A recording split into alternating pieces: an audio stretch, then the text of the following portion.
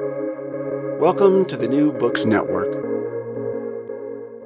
Hello, welcome to the New Books Network. I am your host, Steven Sakevich. In this episode, I will be speaking with Curtis L. Fox about his book, Hybrid Warfare: The Russian Approach to Strategic Competition and Conventional Military Conflict, that was published by 30 Press Publishing in 2023.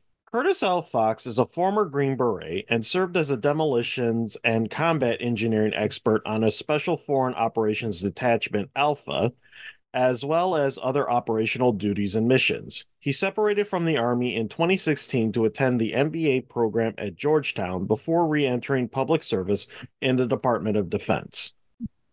Curtis L. Fox, welcome to the New Books Network. Hi, thank you very much for having me here. We always like to begin our interviews by asking our guests, tell us a little bit about yourself and what's the backstory behind writing this book. Whew. Well, the short answer is I'm a project engineer. I started at Virginia Tech, and I actually chose to enlist in the Army, and I went to 10th Special Forces Group eventually, where there was a 10th Special Forces Group. If you were to look back in history, was the Special Forces Group that was responsible for going underground in the event of a Soviet invasion of Europe. And they were responsible for coming up after the Soviet lines had passed, West Germany, and they were responsible for coming up and damaging Soviet supply lines, railroads, infrastructure in order to frustrate their continued advance into France. And so there's a need in 10th Group to really understand Russia, as our longtime Cold War adversary. And I actually studied Russian language for some months. And then, when I got out of the service, I actually went to Georgetown University to work on my MBA. And when I got out, I was looking for a project. And I started reading into the different units that had conducted the annexation of Crimea in 2014. And the more I kind of peeled the onion on that, the sweeter it started to smell. You know what I mean? And it was a really, really interesting topic to kind of understand the mechanics of how the Russian system worked. And the more the project grew, the more the project grew. Now, what kind of sources were you able to utilize for this book? Because I did see a very interesting mix of sources being cited while reading the book. And this is probably a good time to front load by saying all opinions are, of course, my own and not the opinions of the United States government or the Department of Defense. But yes, I did a lot of research in a lot of unusual places. I talked to a large number of colleagues who pointed me to the right places, and U.S. Army War College, or publications out of the Rand Corporation. There are all sorts of think tanks and journals that push a lot of this stuff out. I really have to tip my cap to Mark Galeotti, as one of the real experts on Russia.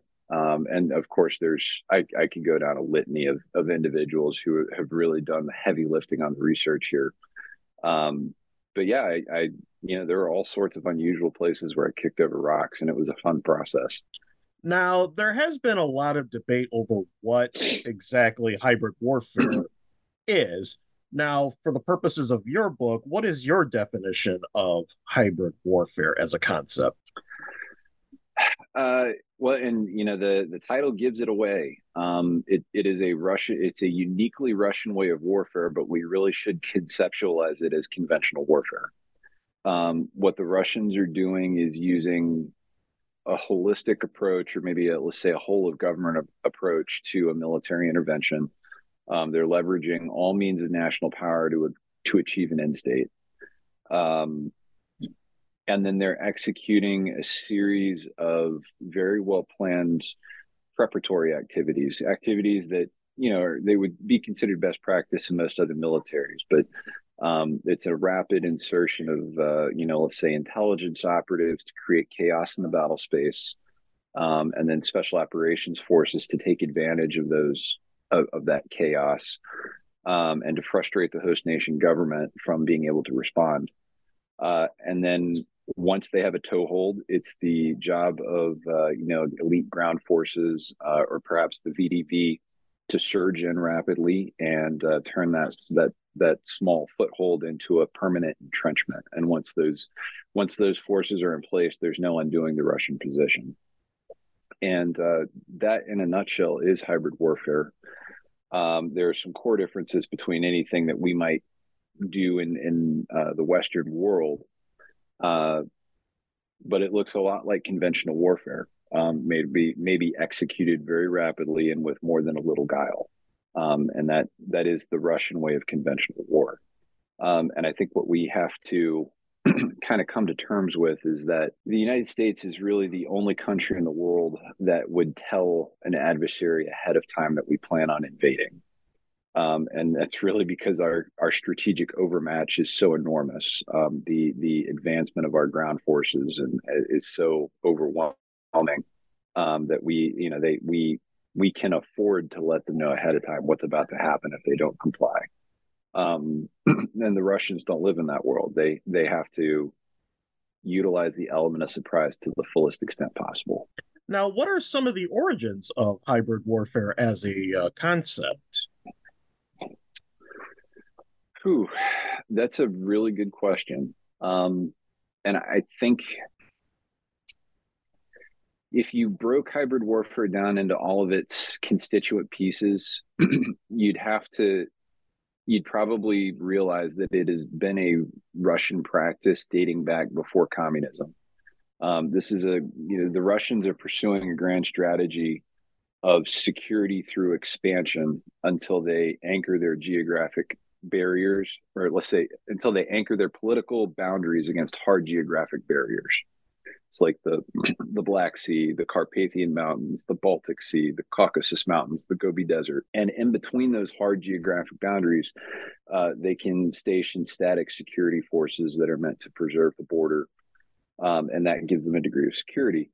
Well, ever since the Rus ethnicity emerged in the 8th century, they've been pursuing that same strategy of expansion, just kind of conquering, neighboring tribes and clans and so forth. Peter the Great really articulates the Russian strategy well. Catherine the Great understands what Peter has done before her, and she does it just as well, if not better. And it's the same strategy that Lenin falls in on after communism takes over.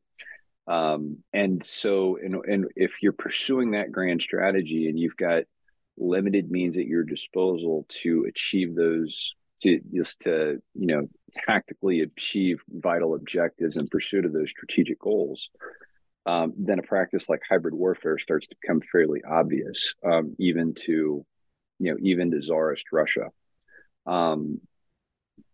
We can see hybridish type actions done by the Soviet Union, especially in places like Angola, or modern day Namibia,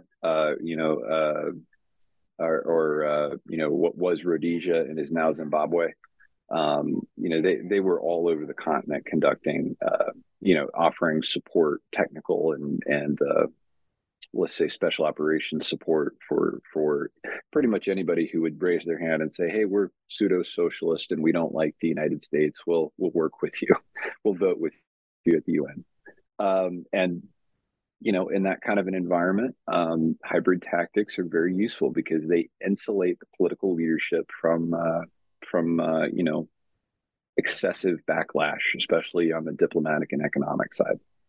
Hybrid warfare does a very good job, if properly executed. Hybrid warfare does a very good job of recognizing that military activity has to achieve political goals, and I would say that's something that the Russians recognize a little bit better than most. Is this kind of why the Russian leadership has adopted hybrid warfare as a strategy? Yes, I would say that's part of it. The other part of it, let's say there was the Soviet way of warfare. Let's build mass tank armies, and we're gonna have more tanks than you could possibly imagine. And out of all of these armored personnel carriers are going to be an enormous volume of soldiers that all have AK-47 rifles, and the overwhelming firepower of this force moving forward and thundering through the Fulda Gap is going to be more than any adversary could ever face down. So, to give you an idea of scale, the United States had maybe 90 divisions at the end of World War II, 90 Army divisions, plus, I want to say 7 to 10 Marine divisions, maybe. The Soviets raised something like 300 divisions, and and that entire force was in the European theater. And so the enormity of Soviet overmatch in ground forces is really hard to comprehend.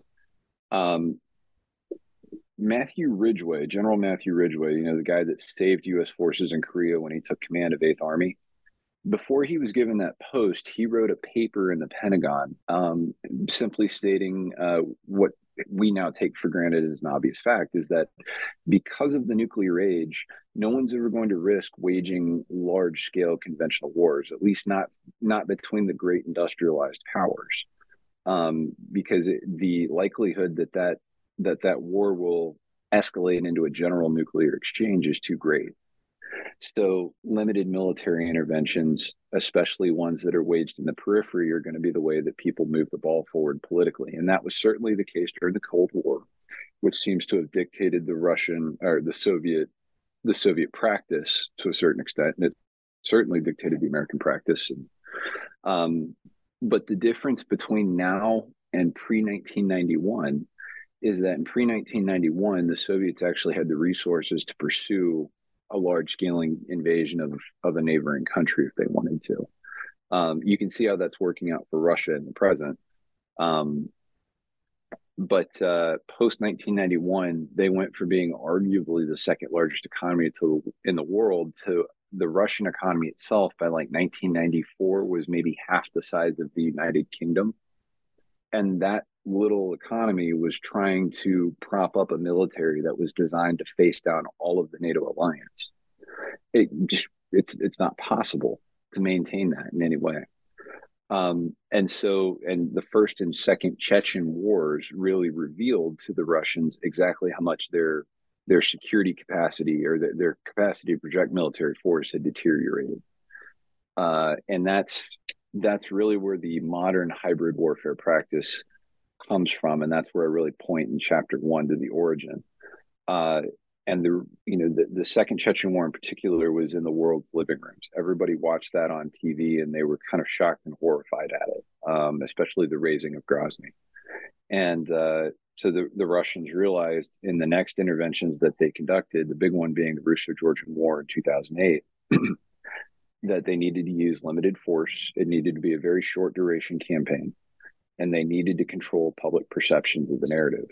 And so, I go into grave detail about this in chapter 3, about the intimate way in which they kind of baited and lured Georgia into that war, by establishing, these autonomous republics of South Ossetia and Abkhazia, and then, harassing and poking the government in Georgia to respond to what was basically a separatist threat. The results of that first hybrid war were it speaks for themselves. Heavy combat operations lasted for maybe 5 days. The whole thing was maybe 2 weeks, and it was a lopsided Russian victory. And it was a real success, and they found a new formula to move forward other than Georgy Zhukov's massive tank armies. That was not a short answer to your question. No. You're doing fine. Feel free to elaborate on your answers. Now, a principal figure who features a lot in discussions of hybrid warfare and particularly Russian practices is the figure of Valery Gerasimov. What is his significance to the development of hybrid warfare? So, Valery Gerasimov is a very interesting character, but I think we should see him much more as a conventional general rather than the progenitor of hybrid warfare. The practice certainly pre-existed him, and you can see the Soviet era for that. He was not the chief of the general staff during the Russo-Georgian War, and he had not. We've I've heard lots of people throw out the term the Gerasimov Doctrine, and the first hybrid war of the 20th century. If we're calling that Georgia, that was fought largely without his participation or input, and he had not had any real influence on Russian military theory by that point. The reason so many people associate Gerasimov to the hybrid warfare is because he did an interview for the Russian call it the Military Industrial Courier. This is a defense journal, kind of like the Military Times in the United States. And he spoke relatively abstractly in the interview about how future wars, the sum total combat power and economic power of the belligerents would not really be the determinant factor in the war. And he points to the Korean War, to the Vietnam War, to the ongoing wars in Iraq and Afghanistan at the time as evidence that, just because, they'll say the United States in each of those conflicts was, militarily and economically and politically superior and technologically superior to those adversaries, but that wasn't the determining factor about the outcome. Regarding the outcome of the wars. And that's what he was saying. And quite frankly, he was absolutely right. And we've kind of taken that in the Western media, as this admission of guilt, so to speak, that, that's the guy, he's the one that did this. He's the one that came up with all this stuff. And it's not, it's always existed in Russian practice in some form or another. He is a leading mind in the Russian military establishment, is responsible in a number of ways of exhibiting his academic bona fides before he takes a high position. And, writing those articles was part of his professional development before he eventually became chief of the general staff. Now, another principal figure, of course, is Vladimir Putin, who has largely been the leader of Russia for the past, literally 24 years.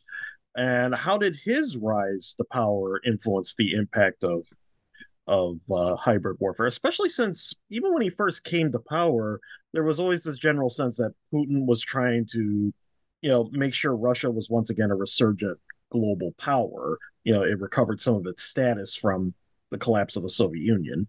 Sure. And yeah, you're absolutely right. He does very much wear the term.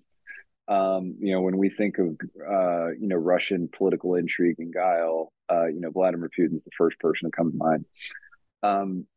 Again, the practice really pre-existed him. Putin is an interesting character for a number of reasons. He was a mid-level manager in the KGB in the late Soviet Union.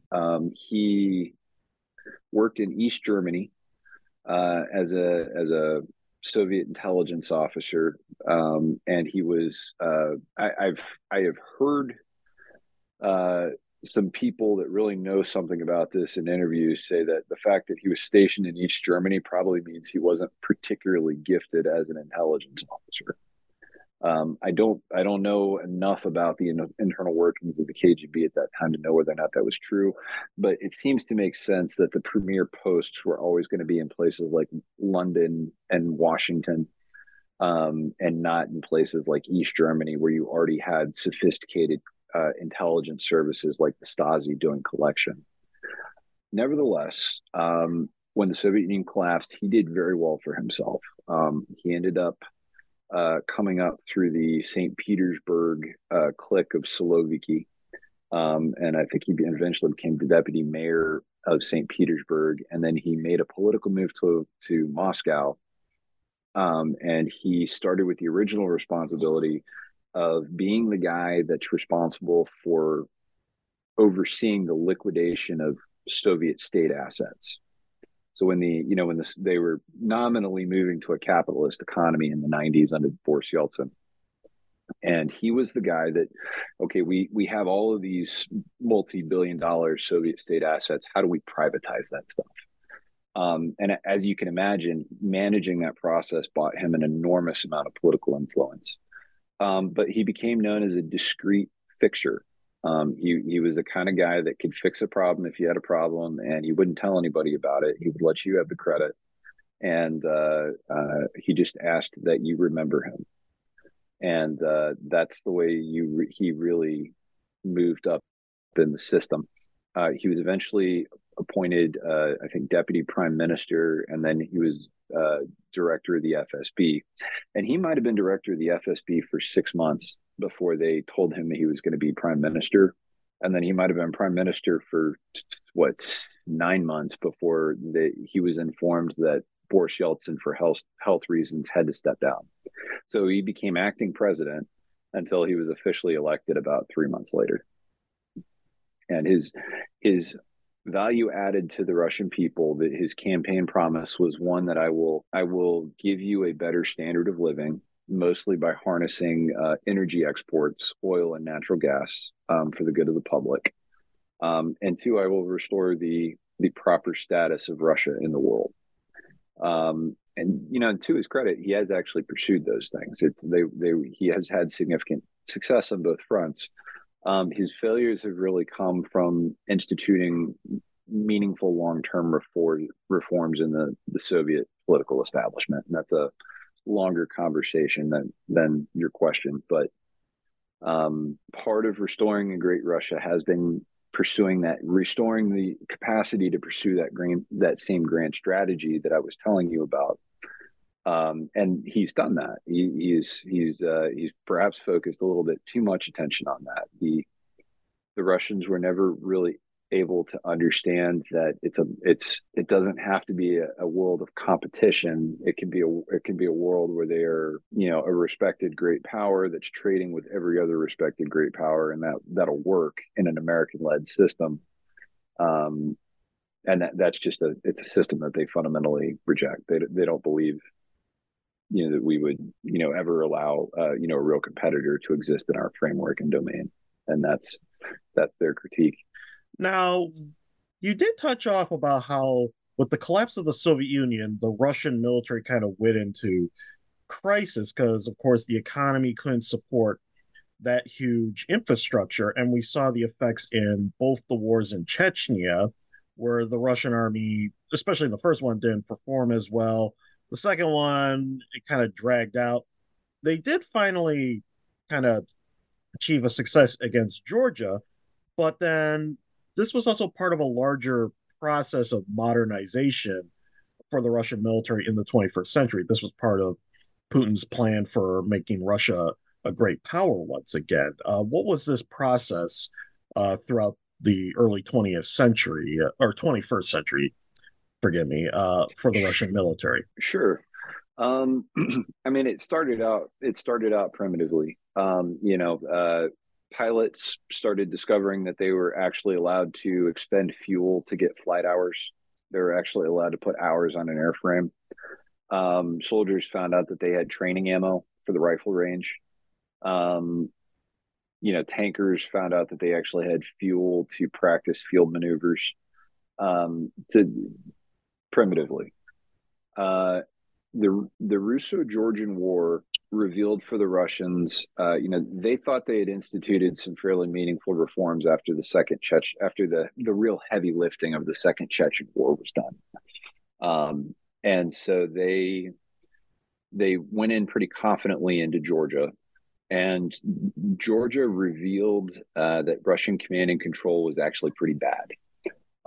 They were very slow to move on objectives.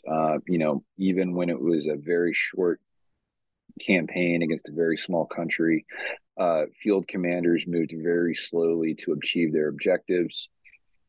So they actually ended up taking overall command of the campaign, and they handed it off to one of the airborne divisions, which they have a reputation for being a much more competent and aggressive in combat, and they certainly get Russia's top draw of officers and troops. And so, they handed it off to one of the airborne divisions to command from the division itself, which is fairly that's an unusual practice. And when the war was over, they kind of came together and they said, "Hey, look, like we weren't doing nearly as well as we should have done, and Georgia is vastly inferior to us. We were a former superpower. This is a nobody country." So they brought in another defense minister named Anatoly Serdyukov. And Serdyukov was very much an outside hire, let's say. He was kind of out of the St. Petersburg clique of Siloviki in a lot of ways. He was actually a furniture salesman at one point, and but he was really good at math. And he ended up working in the Russian tax service. And then when he came on as defense minister, he set up a financial control board. And that financial control board suddenly made all of the general staff, the staff officers, but the generals themselves, they had to justify every single ruble, every single kopyak that they spent on anything. That had to go to the control board before those funds could be released. And so suddenly everyone had to stop embezzling money. And so, the units suddenly had money to kind of rebuild their barracks. The Russian submarine fleet suddenly started getting maintenance dollars. All these procurement programs that they'd been funding and just throwing money at for years, they suddenly started to have real deliverables, and they suddenly started having to fill contract orders, because if they didn't, they wouldn't get paid.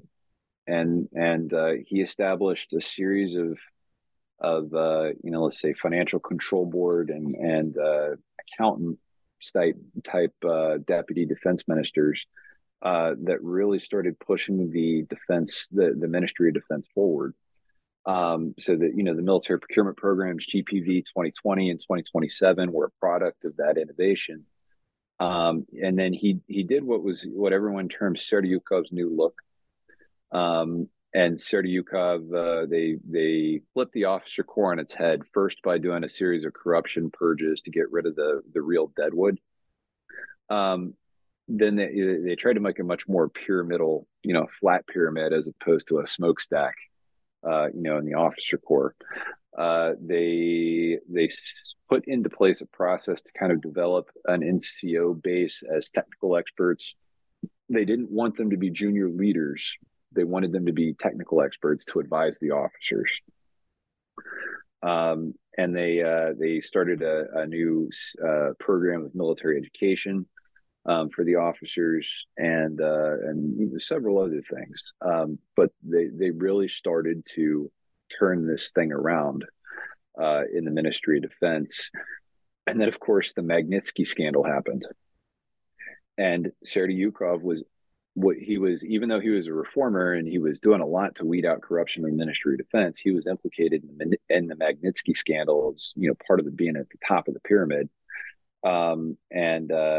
He's the outcry about it forced Putin to remove him from office. Serdyukov, simply by confronting corruption directly and implementing mechanisms to remove it from the institutions, had made an enormous number of enemies in the Ministry of Defense, amongst the general staff and the Minister of Defense's office, where they hated each other viscerally because of the way he embarrassed those generals. And so they pounced on the opportunity to get rid of him. And then Sergei Shoigu was put into place, and Sergei Shoigu is perhaps one of the most corrupt individuals on planet Earth. And he's done everything in his power to basically undo all the good work Serdyukov did. And you can see the way the Russian Ministry of Defense is performing now in a war, after a good 10 years of his tenure. Now, the seizure of Crimea in 2014 is often presented as the major case study of hybrid warfare in practice. And is this true? How does the seizure of Crimea fit into the Russian strategy of hybrid warfare? Crimea was definitely the Woodstock of hybrid warfare. That was the case where literally everything went right. They came up with a narrative that was appealing to the people of Crimea enough to get them to partially participate in the Russian intervention.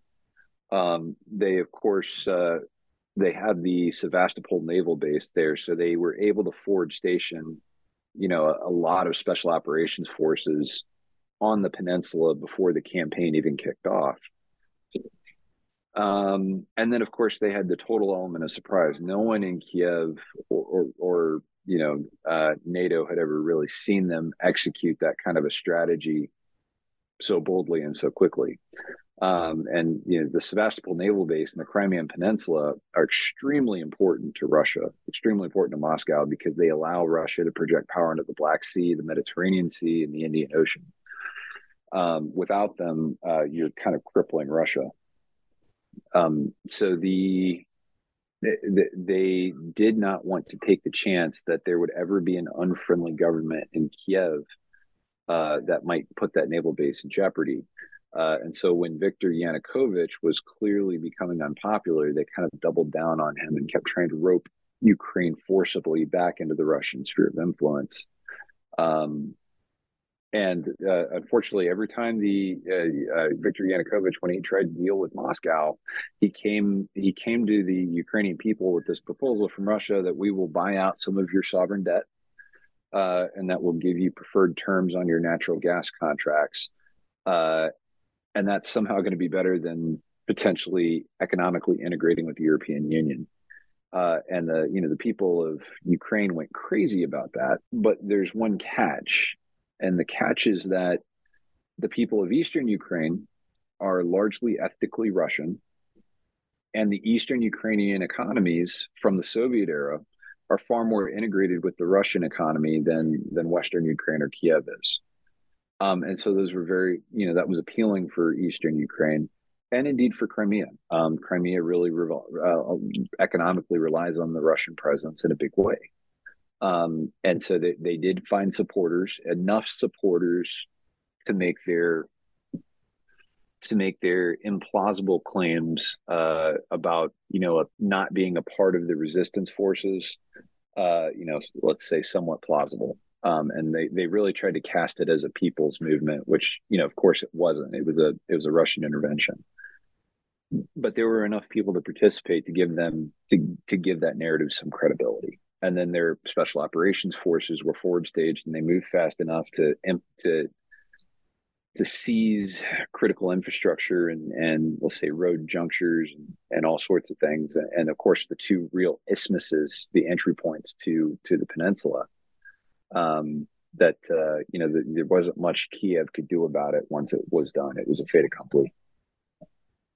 And then the seizure of Crimea kick-started the war in eastern Ukraine, particularly the Donbass, where, as you just mentioned, a lot of them are ethnically Russian, and some of them decided to create their own breakaway republics or try to join Russia, or at least be in the Russian sphere of influence.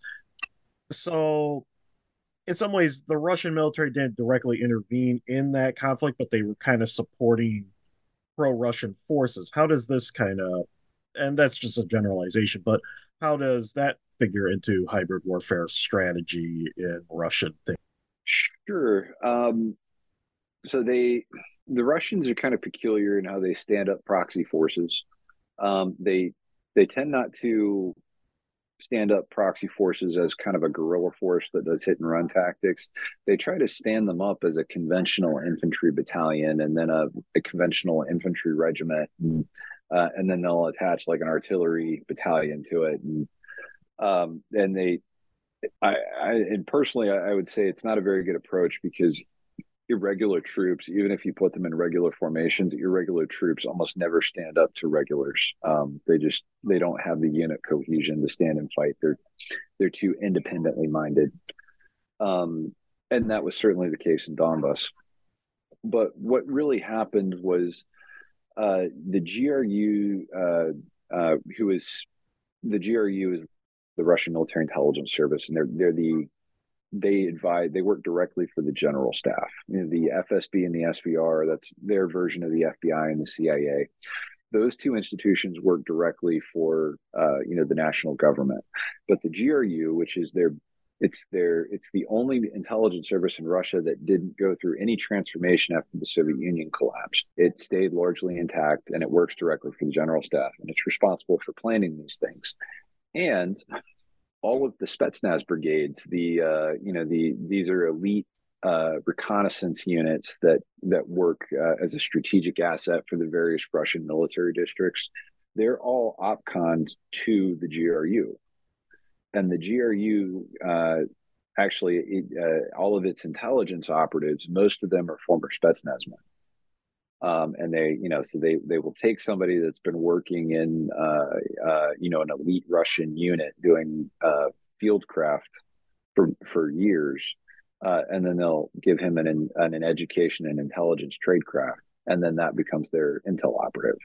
Those people have been studying how to do a war in Ukraine for years, and they quickly found a number of, let's say, populist dissidents in eastern Ukraine that had some degree of popular support, and they would give these men a platform and help them kind of organize like a little local campaign.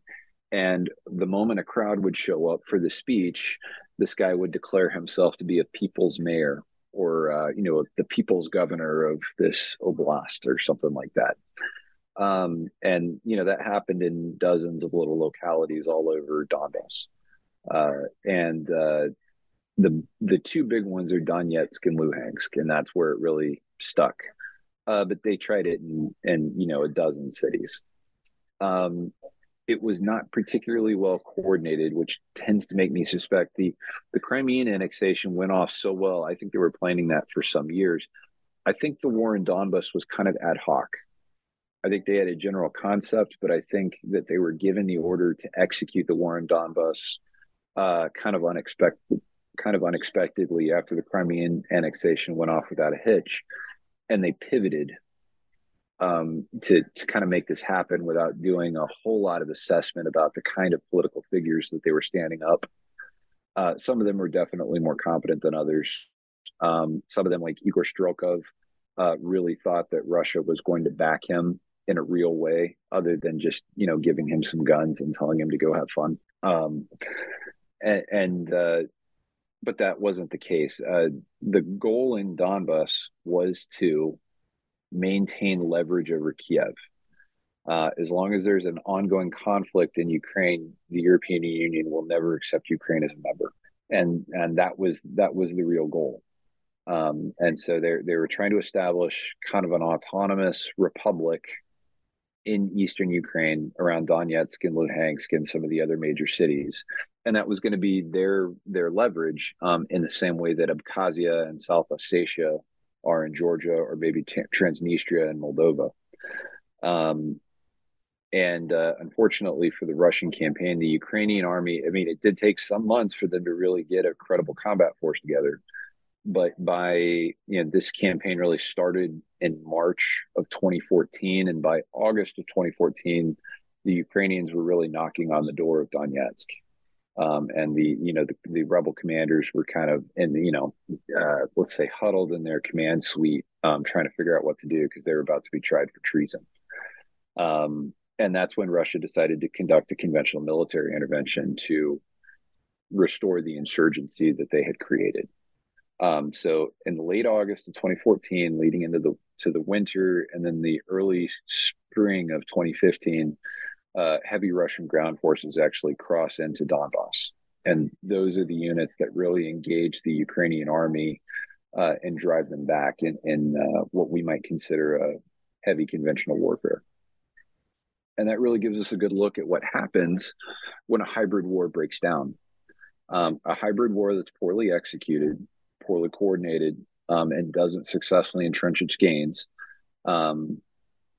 it breaks down into World War I style slugging match, and we see that right now in Ukraine at present. Now, another case study was the Russian intervention in Syria, because Syria's been in a civil war as a result of the Arab Spring back in 2010, 2011, I believe.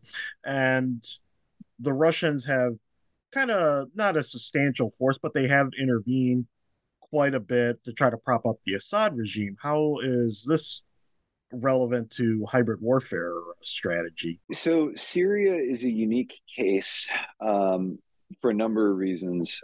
In the book, I adopt three terms to really talk about okay, what are the defining practices within hybrid warfare? And the Russians actually use these terms. They're maskirovka, which is it's Russian for camouflage, but it basically means that they're working through a hidden hand so that they always have a degree of plausible deniability. The second is aktivnost, and aktivnost is just activity, and that's meant to be activities that prevent the host nation government from being able to crack down on the chaos that you've created in their country, frustrating the police forces, frustrating the militaries, bribing politicians. And then Venyezovnost, which is surprise, and that really refers to the rapid maneuver element, and it achieves the fait accompli. And Syria it's a hybrid-ish war, but it's not really a hybrid war because it lacks those elements. They need to conduct a military intervention in order to preserve Bashar al-Assad as a regional partner. Assad is the means by which Russia projects, a lot of influence into the Middle East, and he also will vote for them at the UN, which is, that's never to be overlooked. And so, they first off, as the Syrian civil war picks up speed, they're moving him military hardware, supplies, money to try to keep him in power, and it becomes clear that he's going to lose if he doesn't get some support. And they finally decide to bring in special operations forces, and they embed them on the ground with Syrian units. And then they bring in the Russian Air Force, and they use the Russian Air Force to start conducting targeted bombing against all targets opposing al-Assad. This is actually where Surovikin, General Surovikin, they call him General Armageddon. He really shows the world exactly how ruthless he can be, because he's the guy that comes with the mental calculus of saying, well, we can attack the civil infrastructure, we could even attack residential areas, and the worst that's going to happen is that it's going to turn all those populations into refugees. The refugees will flow northward, and they'll become Europe's problem or Turkey's problem. And by definition, refugees don't fight. They won't fight wars. So let's make the population itself our target. And that's a pretty ruthless strategy. And that's what they adopted for some years. Some of it was that the Assad regime was actually feeding them a lot of their targets, but they put a lot of Spetsnaz troops on the ground, and their Air Force went through a polishing process. The Air Force hadn't been used in a real way in Russia since the Soviet invasion of Afghanistan. And so Syria gave them an opportunity to go through an iterative process of trying TTPs and ordnance and different airframes, and actually using them in a real combat environment for close air support for soft units on the ground. And then coming back afterwards and saying, hey, what worked and what didn't work? And how should we guide, future procurement of weapon systems in order to make this function better? And so, they did that for a good 5 years. And they certainly didn't get to a point where they were functioning at the level of a NATO Air Force. And you can see that by how their performance in Ukraine was.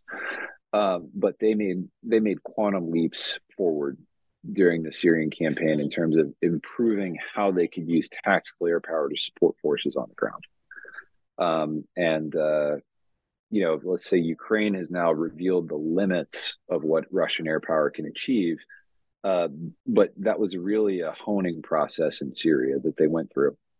So there's some hybrid tools here, but there's no hidden hand. There's no rapid maneuver of conventional forces to seize terrain. and there's not really any activity going on to stop the intervention of a host nation government. There is an enormous amount of propaganda. There's a sophisticated employment of special operations forces throughout the theater.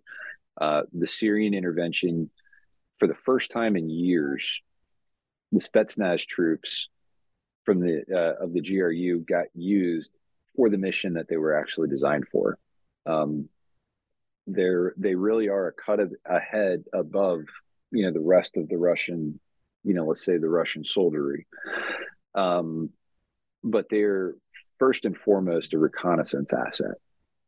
And they never get used that way. They always get put into heavy, ground fighting and urban warfare because they won't run. They're competent and they won't run away from a fight. And so, in a war like Chechnya, if you've got nobody else, you put the Spetsnaz battalion into the fray in a place like Grozny and let them carry the torch forward. But that's not what they're designed for. And Syria really gave them an opportunity to do their primary mission. And we found out that they did it pretty well when they were employed under commanders that actually understand how those units are supposed to work. Now, another significant tool of plausible deniability that you have mentioned is the Wagner Group and other, what we would in the West call private military companies. I believe there's a different term that the Russians use because PMCs and mercenaries are technically officially illegal, but we have the Wagner Group that's probably the most famous, but there are several other groups. What is their significance to the deployment of hybrid warfare for the Russians? Yeah, man, so let me explain first that Wagner Group is they're a mercenary organization in the worst sense of the word. We use private military companies. We use that term a lot. The vast majority of the world's private military companies, everybody knows, let's say Blackwater, for example. But the vast majority of the world's private military companies are providing limited security services, or they're doing logistics. There's very few of them that are really weighing into heavy combat and doing the job of what we would usually pay a uniformed soldier to do in terms of ground fighting. And part of the reason for their limited use is that the United Nations is very, very clear that the use of mercenaries in overt warfare is a red line. They won't tolerate it. The Russians have laws against using mercenary organizations. And the laws actually exist because for a long time, the Kremlin was very afraid that one of them might actually turn against the Kremlin. If you have a country full of very wealthy oligarchs that can throw a couple $1 billion at some retired special forces guys, that's how presidential assassinations happen. And that was something that the Russians were absolutely determined to never allow. Unfortunately, using uniformed personnel is expensive, and especially if you want to do, some sensitive activities abroad, let's say, it's really hard to make those activities non-attributable to the Russian government. Even during the Soviet era, the KGB employed some of the best, trade crafts in the world at the time. But we still had a pretty good idea of where the KGB was and what the KGB was doing, for most of the Cold War. So the advantage that Wagner gave them was a degree of separation.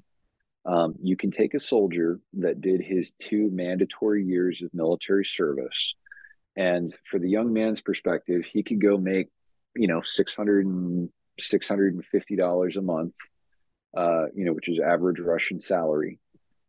Working at whatever job he might be qualified for when he gets done with his 2 years of mandatory service. Or he could make 2 or 3 times that much money taking the skills that he learned in the Russian army and going to apply them in a place like Wagner. And Wagner would send him to Libya, where he would train, local guerrillas in how to run a surface-to-air missile system. or they would send him to, Central African Republic, where he would stand outside of a diamond mine with a rifle and make sure that the local warlord didn't think he could make it his. Wagner has found all sorts of lucrative contracts like that bring money back to Russia. They trained Wagner operatives, or at least before this current Russo-Ukrainian war, they were training Wagner operatives at the 10th Spetsnaz training center. And they were actually co-locating these mercenaries with Russian elite troops, and then they would get them up to speed on whatever skill sets they might need for this particular deployment and send them out. Wagner is a great way to maintain plausible deniability.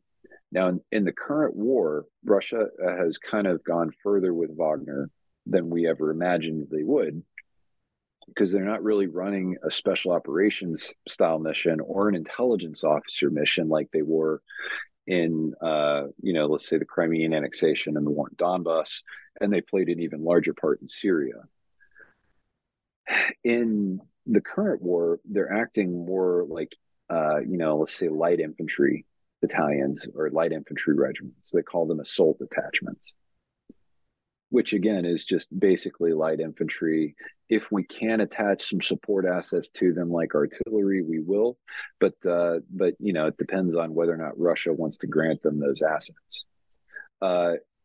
And so what Dmitry Utkin and Yevgeny Prigozhin would do is they would go to like the Russian prisons and they would say, hey, you can stay in here for the rest of your life, or you can come work for Wagner for 6 months. If you don't turn and run and you complete your 6 months of service, we'll commute the rest of your sentence. And then, you finish however long your contract is, and you're a free man. You can go do what you want. This is a modern iteration of a strategy that the Russians have used for years. The Russians have never, not once in any of their major wars in history, started the war with a well-trained, motivated, and sophisticated army. They've always had to take egregious losses in the beginning and then put together a massive force of conscripts that are unmotivated to be there, and most of them got torn away from their rural villages and told that they have to go defend the motherland. This is simply the modern iteration of that strategy. And once the prisons are emptied out, they'll get a little bit more ruthless in who it is that they have to pull in. My suspicion is that they will pull in a larger volume of ethnic minorities around Russia before they'll start pulling in excessive numbers of ethnically Russian young men, especially from the major cities, is what it is. Now, if they did that, there'd probably be a recruitment competition between them and the regular army, which is trying to do conscription as well. Wouldn't that be the case? Yes, it is. And right now, I think the delineating line is that, first off, to have a real position in Wagner, as some kind of an officer or leadership, you have to have been involved in the company for a while, and you have to have a real military background. They don't just want anybody. They don't want a guy that worked as a truck driver or a vehicle mechanic. They want somebody that had a VDV, infantry commander background of some kind, or they want a Spetsnaz man, something like that. But Wagner is recruiting. They'll take people from Russian prisons. They were recruiting out of Afghanistan for a while. After the American withdrawal from Afghanistan, there were a lot of Afghan commandos and Afghan special forces that had been trained by the United States, but they were left behind in Afghanistan, and Iran facilitated their recruitment. Basically, some Iranian operatives would come in, tell them that there's an opportunity for them to get back into the warfighting game, probably in a unit that would be staffed by a lot of men that they had already served with in Afghanistan. And so they would have some friends there that they knew. And they basically got a ticket to Tehran and then a ticket from Tehran to Russia. And Wagner recruits in the Russian diaspora. They recruit in Slavic places that have a let's say a cultural and racial connection to Russia, places like Serbia, and that's the Eastern Europe is full of people that are willing to swallow kind of a, let's say, a nationalist narrative and get into the fight. And some people actually join for the same reason that you might join the French Foreign Legion. Sometimes some people have done some things and they need a new life. Now, how did the mutiny that Prigozhin made back in July, how is that affecting Wagner's status within the Russian military and the Russian hybrid warfare strategy? Because that kind of came as a big shock, at least to many people in the West. Yeah, as it turns out, Moscow's nervousness about mercenary organizations was not unfounded. So in the aftermath, I can go into detail on that insurrection if you're interested, but in the aftermath, sure, go ahead, because yeah, it is very relevant to our discussion. I worry I lecture too much here, so you got to cut me off here when you need to. What happened effectively? The Russian ruling class is maybe only 200 individuals. We call them, loosely speaking, Siloviki. Most of them were educated in the Soviet intelligence services, KGB, maybe the military. Sergei Lavrov was foreign service. But they had a very good education in the Soviet Union. They were middle level managers during the Soviet collapse, and they've become Russia's senior statesmen. And they've done a very good job of wrestling Russia's economic oligarchs into a subservient position. You can be vastly wealthy as long as you get along with the Russian government. And the moment you decide that you're not going to play the game is the moment that you're going to accidentally get tied to a chair and pushed into a lake. And so the people that we think of as oligarchs in Russia, because they're worth a couple $1 billion each, are in a subservient position to these intelligence apparatchiks, and they're very factionalized. The reason this 200 person ruling class exists is because the education system collapsed after the Soviet Union and it was never really rebuilt. So there's not an up and coming generation that can kind of help these people phase themselves into retirement. These are the people that run the Russian government because they're the only people that can. Within that system, there are multiple factions, and Vladimir Putin, we tend to think of him as kind of the recoming of Joseph Stalin, but he's not. He's really just Russia. He's not that powerful himself. He's just Russia's most important power broker. And he rose to power playing all these factions off one another. When Anatoly Serdyukov was forced out as defense minister, Putin was looking for somebody that could take the Ministry of Defense, and he needed to know it was somebody that absolutely would not turn the institution against him or the Kremlin. And so he chose Sergei Shoigu. Sergei Shoigu was a leading man in the United Russia Party. And he was one of the reasons that Vladimir Putin was able to rise to prime minister and ultimately the presidency. They're close friends, so close that they take holidays together, and their kids are actually married. I think it's Putin's daughter and Shoigu's son, I think his name is Kirill, are actually married. And so, they're grandfathers together. These are not people that will turn against each other. But as I've said, Shoigu might be the most corrupt individual on planet Earth. He has absolutely used the resources of the Ministry of Defense to enrich himself, and to buy more and more political influence for himself and for his party. And he certainly put that to the service and use of Vladimir Putin, which is why Putin has tolerated it. And Valery Gerasimov, who we've talked about for some time, was kind of the competent military man who was supposed to make things work while Shoigu's corruption ran unabated in the background. And Valery Gerasimov, he's known in Russia as a straight shooter. He's known for being very competent. And he was made, chief of the general staff to kind of keep things running while Shoigu did what he did. what he does best. And you can see now in the way that they're performing in Ukraine that hasn't worked out very well for them at all. Gerasimov is revealing himself to be somewhat sycophantic. He only delivers the information that makes him look good to the Kremlin. He only wants to deliver good news. He's not an empirical decision maker in the same way that let's say Surovikin,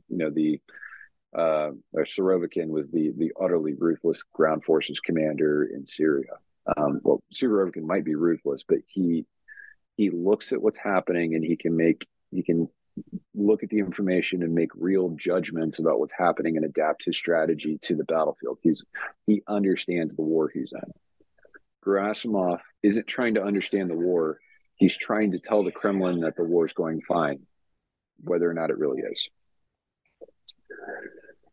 Anyway, the reason I'm telling you about these people is because Prigozhin, Yevgeny Prigozhin, the let's say the owner and general manager of Wagner, he's been trying to promote the use of Wagner more and more in the Russo-Ukrainian war.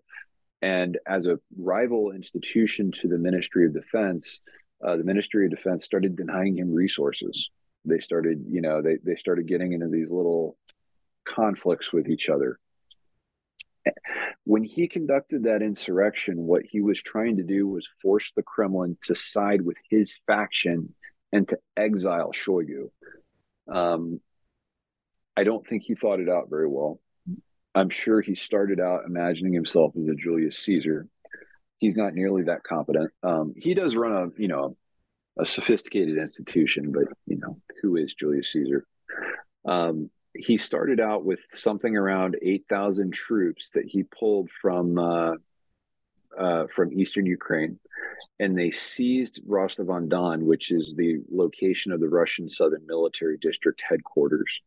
They seized the city, and he left maybe about half of that there to set up roadblocks and maintain a garrison. He thought he was going to be able to capture Gerasimov and Shoigu while they were visiting. And the FSB apparently had Wagner penetrated inside out and every which way through. The reason he got close was because, as far as I can tell, is because the FSB didn't fully believe what it was that they were seeing. They really didn't think anybody could be that stupid. And so when it happened, they kind of watched it happen in slow motion. Like, is this really a thing? Like, are they doing this? Really? Everyone that he wanted to capture from the Southern Military District escaped. And so he rolled the dice again, and he took about half the force that he rolled into Rostov-on-Don, and he tried a rapid dash north to Moscow. I think we can loosely estimate that he might have had something between 2,000 and 4,000 troops for that mad dash. They packed light, and this convoy that dashed north, there were pieces of it that got within maybe 60 miles of Moscow. The bulk of it made it about halfway. And suddenly these units were getting strafed by helicopters. And they actually brought some surface-to-air missiles with them. And so they actually shot some helicopters down. And but they realized that what Prigozhin had expected was that the Russian ground forces would join him. He thought that if he lit the fuse, there would be a popular revolt in the military against current leadership, and they would get somebody that would handle the war better. And it's shocking that nobody joined him, but he realized that he had maybe a light brigade or maybe a couple of very well-armed battalions, and he was going to try to use that to seize Moscow, which is like 13 million people. That's not even enough to seize the political district of Moscow. And he realized exactly how alone he was, and so he let Lukashenko from Belarus negotiate with him and talk him down. And Vladimir Putin was already on a plane to St. Petersburg, so there was no chance that he was going to get Putin. And of course, the moment that he was vulnerable, that he had a very unfortunate plane crash. We think it was a surface-to-air missile, but it could have been a bomb. There's a dozen ways they could have done it, but they knocked him off. And if he was stupid enough to continue to mouth off on social media, and he thought that they were going to let him escape to Africa, and if he could just get down there to his guys, he was going to be safe, and nothing was going to happen to him. And he really misread the room a few times there. The Russians wanted to disband Wagner, and so one of the first things that they did was say, "Hey, look, we got to get Wagner and literally anybody that was loyal to Prigozhin out of the Ukrainian theater and away from the Southern Military District headquarters." So they started sending all these people to Belarus. Then they started realizing that, hey, these are actually, some of these are actually pretty competent fighting units. We don't just want to remove them all. And if we do, we want to be careful about how we do it. So they suddenly started coming back. And Moscow has insisted on a change of leadership in a lot of the units in Wagner. But Wagner they're largely operating in Ukraine just as they were before the insurrection, because Russia can't really do without them. Abroad, a lot of their operational commanders were called to come back to Moscow, and then they were informed in Moscow that you're never going to get a passport to go abroad again. You're too close to Prigozhin. You're going to stay here where the FSB can watch you. Surovikin was the deputy commander at the time of the insurrection, and he actually maintained some fairly close contacts to Prigozhin. We don't really know if he participated or not. We do know that the Kremlin decided he was way too close to it, and Prigozhin spoke way too fondly of Surovikin on social media, so he was removed from command and he is living under house arrest, which means that their one empirically minded commander is no longer making decisions in theater. So is Wagner effectively under the control of the Russian military, or is it still kind of semi or independent? It's still semi-independent, but yes, it is. It's much more under the control of Moscow than it was, but it's still acting much as an unofficial branch of the Russian military. So with hybrid warfare and the war in Ukraine, the current one that started in 2022, what's been the impact on hybrid warfare strategy with the war in Ukraine that we can tell thus far? Well, there's a couple of really unique things about this. First off, I think the current war in Ukraine is an example of what happens when a hybrid war fails, when they fail to properly execute what was supposed to be a hybrid war. And this is kind of the same thing as the insurgency in Donbass, where they had to introduce conventional ground forces, which became a World War I style slogging match. And that's the same thing that happened here. The Russians, the GRU was put on the outs as an intelligence agency because they tried to assassinate a turncoat that was living in Salisbury in the UK. His name was, it's coming to me. He and his daughter, they both tried to assassinate by smearing a Novichok nerve agent on his doorknob. I don't know why I'm drawing a blank on his name. Anyway, that was in 2018. And this was such an egregious red line violation of diplomatic norms, using nerve agent on foreign soil. MI5 over in the UK had everything. There were 2 GRU agents that basically got out of a plane at London Heathrow Airport, took a train over, reconned his house, went back to the hotel for the night, and then came the next day, hit this guy's door, and then they were on a plane to Moscow within 3 hours. Or on a plane to St. Petersburg within 3 hours. And MI5 had them. They had their identities. They had their cover identities. They had their full careers in the GRU. One of them was actually, he'd won Russia's highest military honor as a hero of the Russian Federation. And so when Moscow was confronted with the evidence, they basically just said, no, these aren't our guys. You're just persecuting Russians abroad, you jerks. And so the Europeans expelled 150 career foreign service and intelligence operatives from each of their respective embassies across Europe. So 150 highly trained intelligence operatives that are working abroad under official diplomatic immunity are suddenly removed from Europe, plus a certain number from the United States, and a massive show of solidarity with the United Kingdom. The collective loss of diplomatic standing and intelligence that Russia lost from that stupid blunder was incalculable. And so Vladimir Putin called in the director of the GRU in September for an intense dressing down, and he was dead by the end of October or maybe early November. He's supposed to have collapsed at home from stress. We don't really know if that stress might have been a bullet behind the ear or what. We don't really know.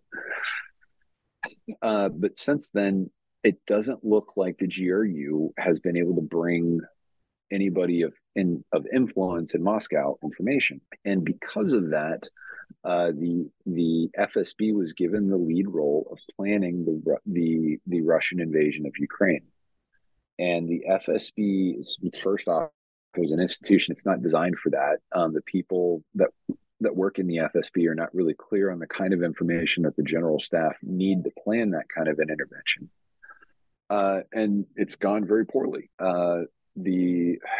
They told the Kremlin first off that they would be welcomed as liberators, that Ukraine was very pro-Russian, and that the only people in Ukraine that were really against Russia were the American puppets or the Western puppets in Kiev. And if they could just decapitate it, everyone in Ukraine would just, they would be happy to come back into Russian arms. They planned for a campaign that was going to last about 10 days. And they did a lot of the little hybrid, tactics in terms of preparing, the battle space with propaganda, and using, let's say, very bellicose rhetoric and nuclear saber rattling to dissuade, Western powers from backing the Ukrainians. They made a very good show of force. They actually they issued an ultimatum, but it wasn't to Ukraine. It was actually to NATO, listing out their demands. And then the order was given to go. And what we discovered as Western observers was that the Kremlin had made that decision in an information vacuum. And they had tried so hard at creating information security that they had not really distributed their intent to all of the different subordinate officers in unit. They had done a force buildup of over 200,000 troops on the Ukrainian border. This is the full expeditionary potential of the Russian armed forces. Most of those units had been sent to Ukraine, to the Ukrainian border, whether they were located on the North Ukrainian border with Belarus, or whether it was in Donbass, or whether it was in Crimea. They had been sent there to let them know that they were going to project influence. They were going to conduct exercises and show Russian power. And that's what they thought they were there for, was a massive field exercise. There are hundreds of stories of Russian paratroopers who were not told that they were going to war to take over Ukraine until they were actually on the plane and they were getting ready to drop into a combat zone. And then they were told, hey, like, this is a real war, not an exercise. And that would have shocked me if I were a paratrooper.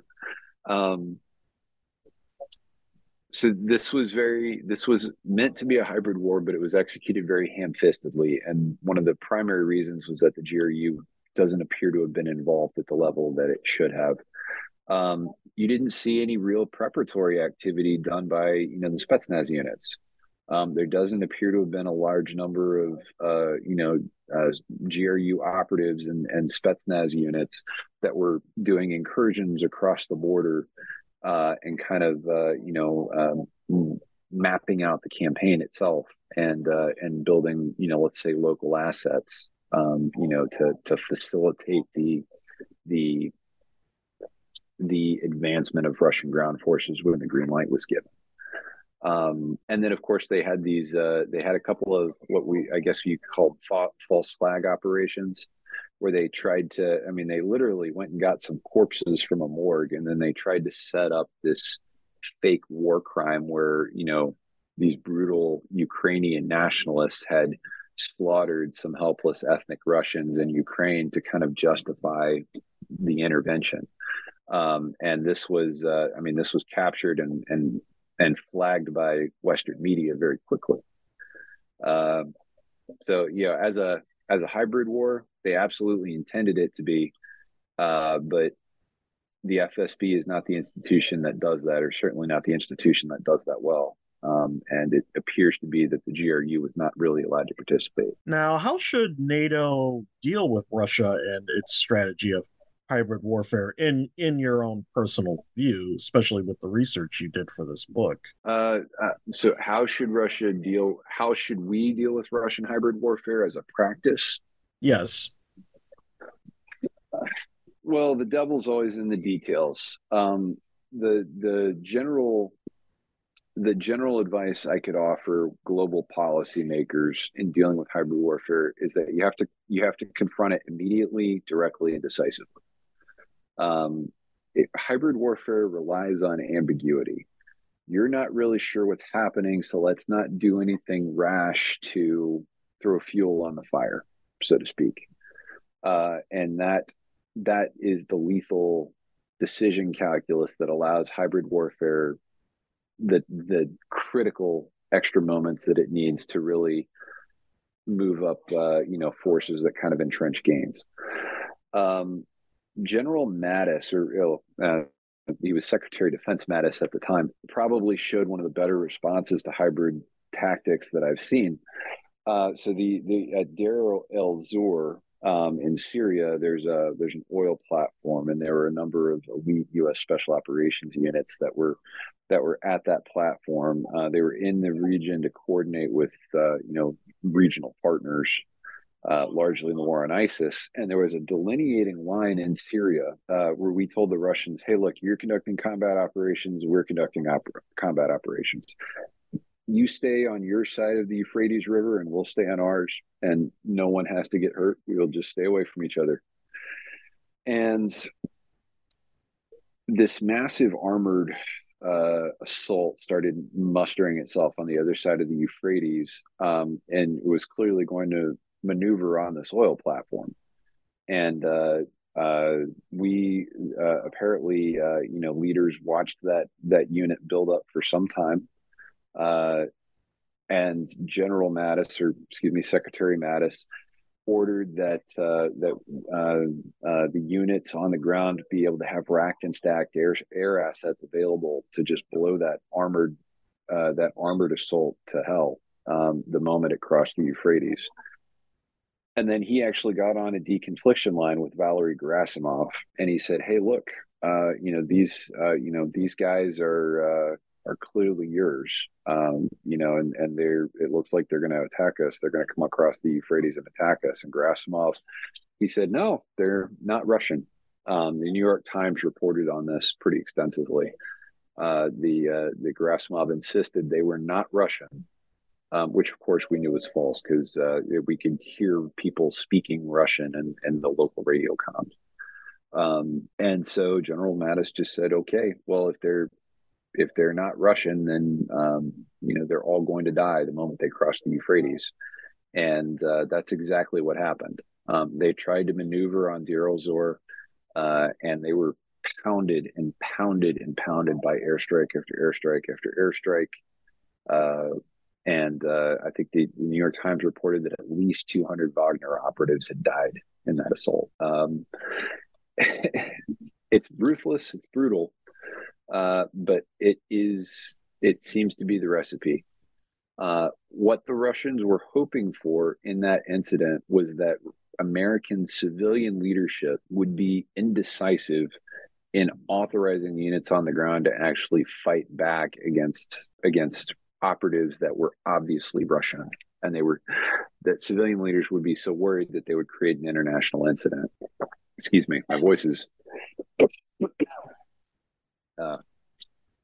fighting me here. So, but General, Mattis, he was decisive, and he gave them the resources to immediately confront the threat, and that's exactly what the units on the ground did, and that's exactly what all those air assets were put in theater to do, and it worked.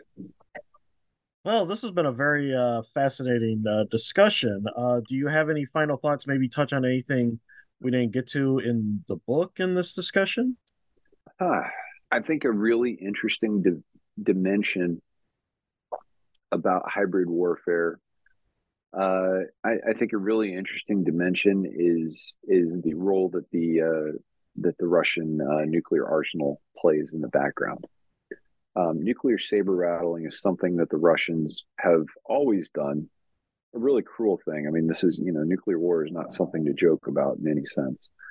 But Vladimir Putin makes a nasty habit of reminding us that they are a nuclear power, and they don't want us interfering in their neighborhood, so to speak. And, if anybody, thinks that they can challenge my army in Ukraine, and, they should be reminded that there are real consequences. This is something that Matthew Ridgway was calling out all the way back in the 1950s, or in the late 1940s, that in a nuclear armed world, great powers do not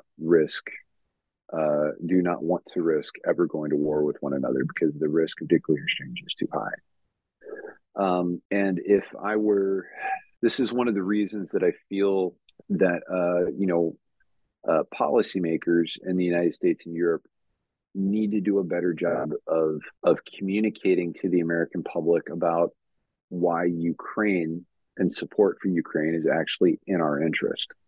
And you hear people ask questions, like, what, do we want to go to war with Russia? We're toying with going to war with Russia if we support Ukraine, or we're,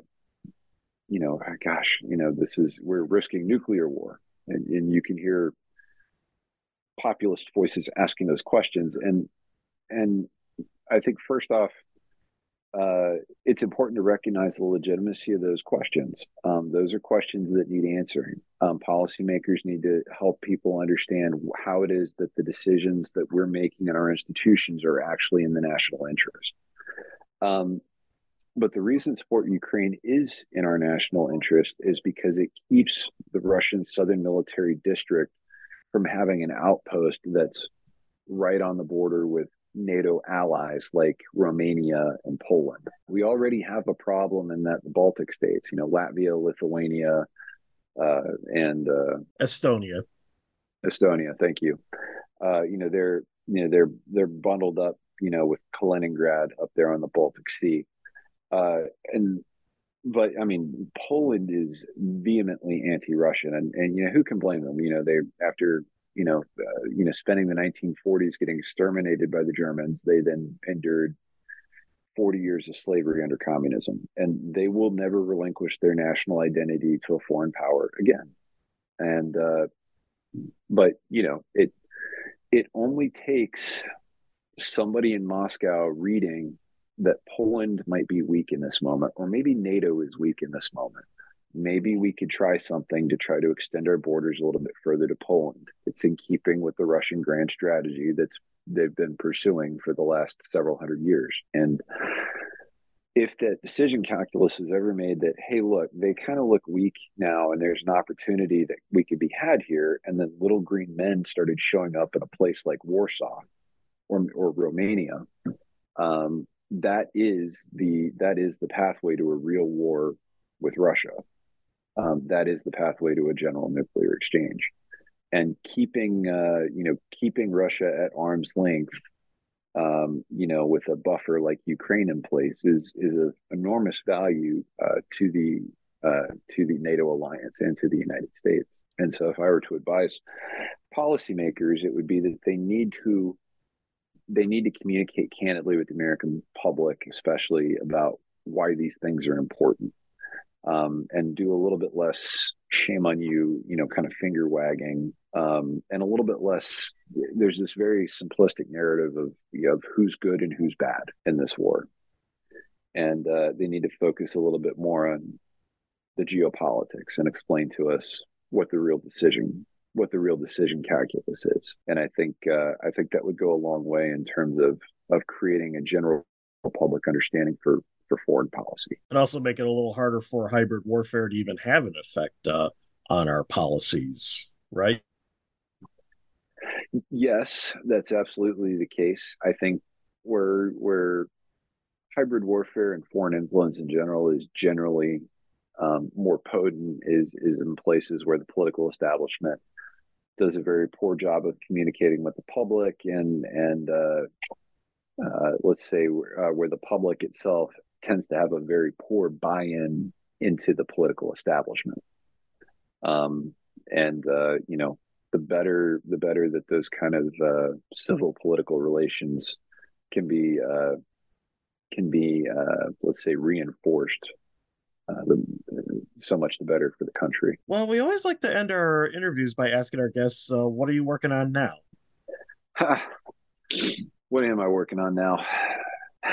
I don't know. I'm collecting ideas for a couple of new book ideas. I've been very interested for some time in comparing the underlying let's say enlightenment. It's not even the right word. Not enlightenment. Let's say the underlying capacity to reinvent the world that was on display in the French Revolution, to the desire to redefine and reinvent the world shown in the Nazi Party during World War II. And I think that there are parallels and links to those things that are in human nature, that bring out human cruelty. And when it's done at scale, it can lead to some real atrocities. And that would be a very interesting thing to explore, because we tend to associate one with freedom and maybe Western liberalism, and the other is obviously totalitarianism, and it's associated with fascism. But I think at the core of both events in history is a Procrustean thesis that I have the right to reinvent the world the way I see fit, and it's up to others to fit my vision, and that has an enormous capacity to bring out human cruelty. Wow, that's a very interesting subject matter. Maybe when you finish that project, we could have you back on the podcast. Yeah, tell you what, it could be a little bit, but it's something I'm eagerly exploring, and I'm trying to find a basis of research materials. Well, Curtis L. Fox, thank you for joining us on the New Books Network. Thank you very much. It's been a pleasure.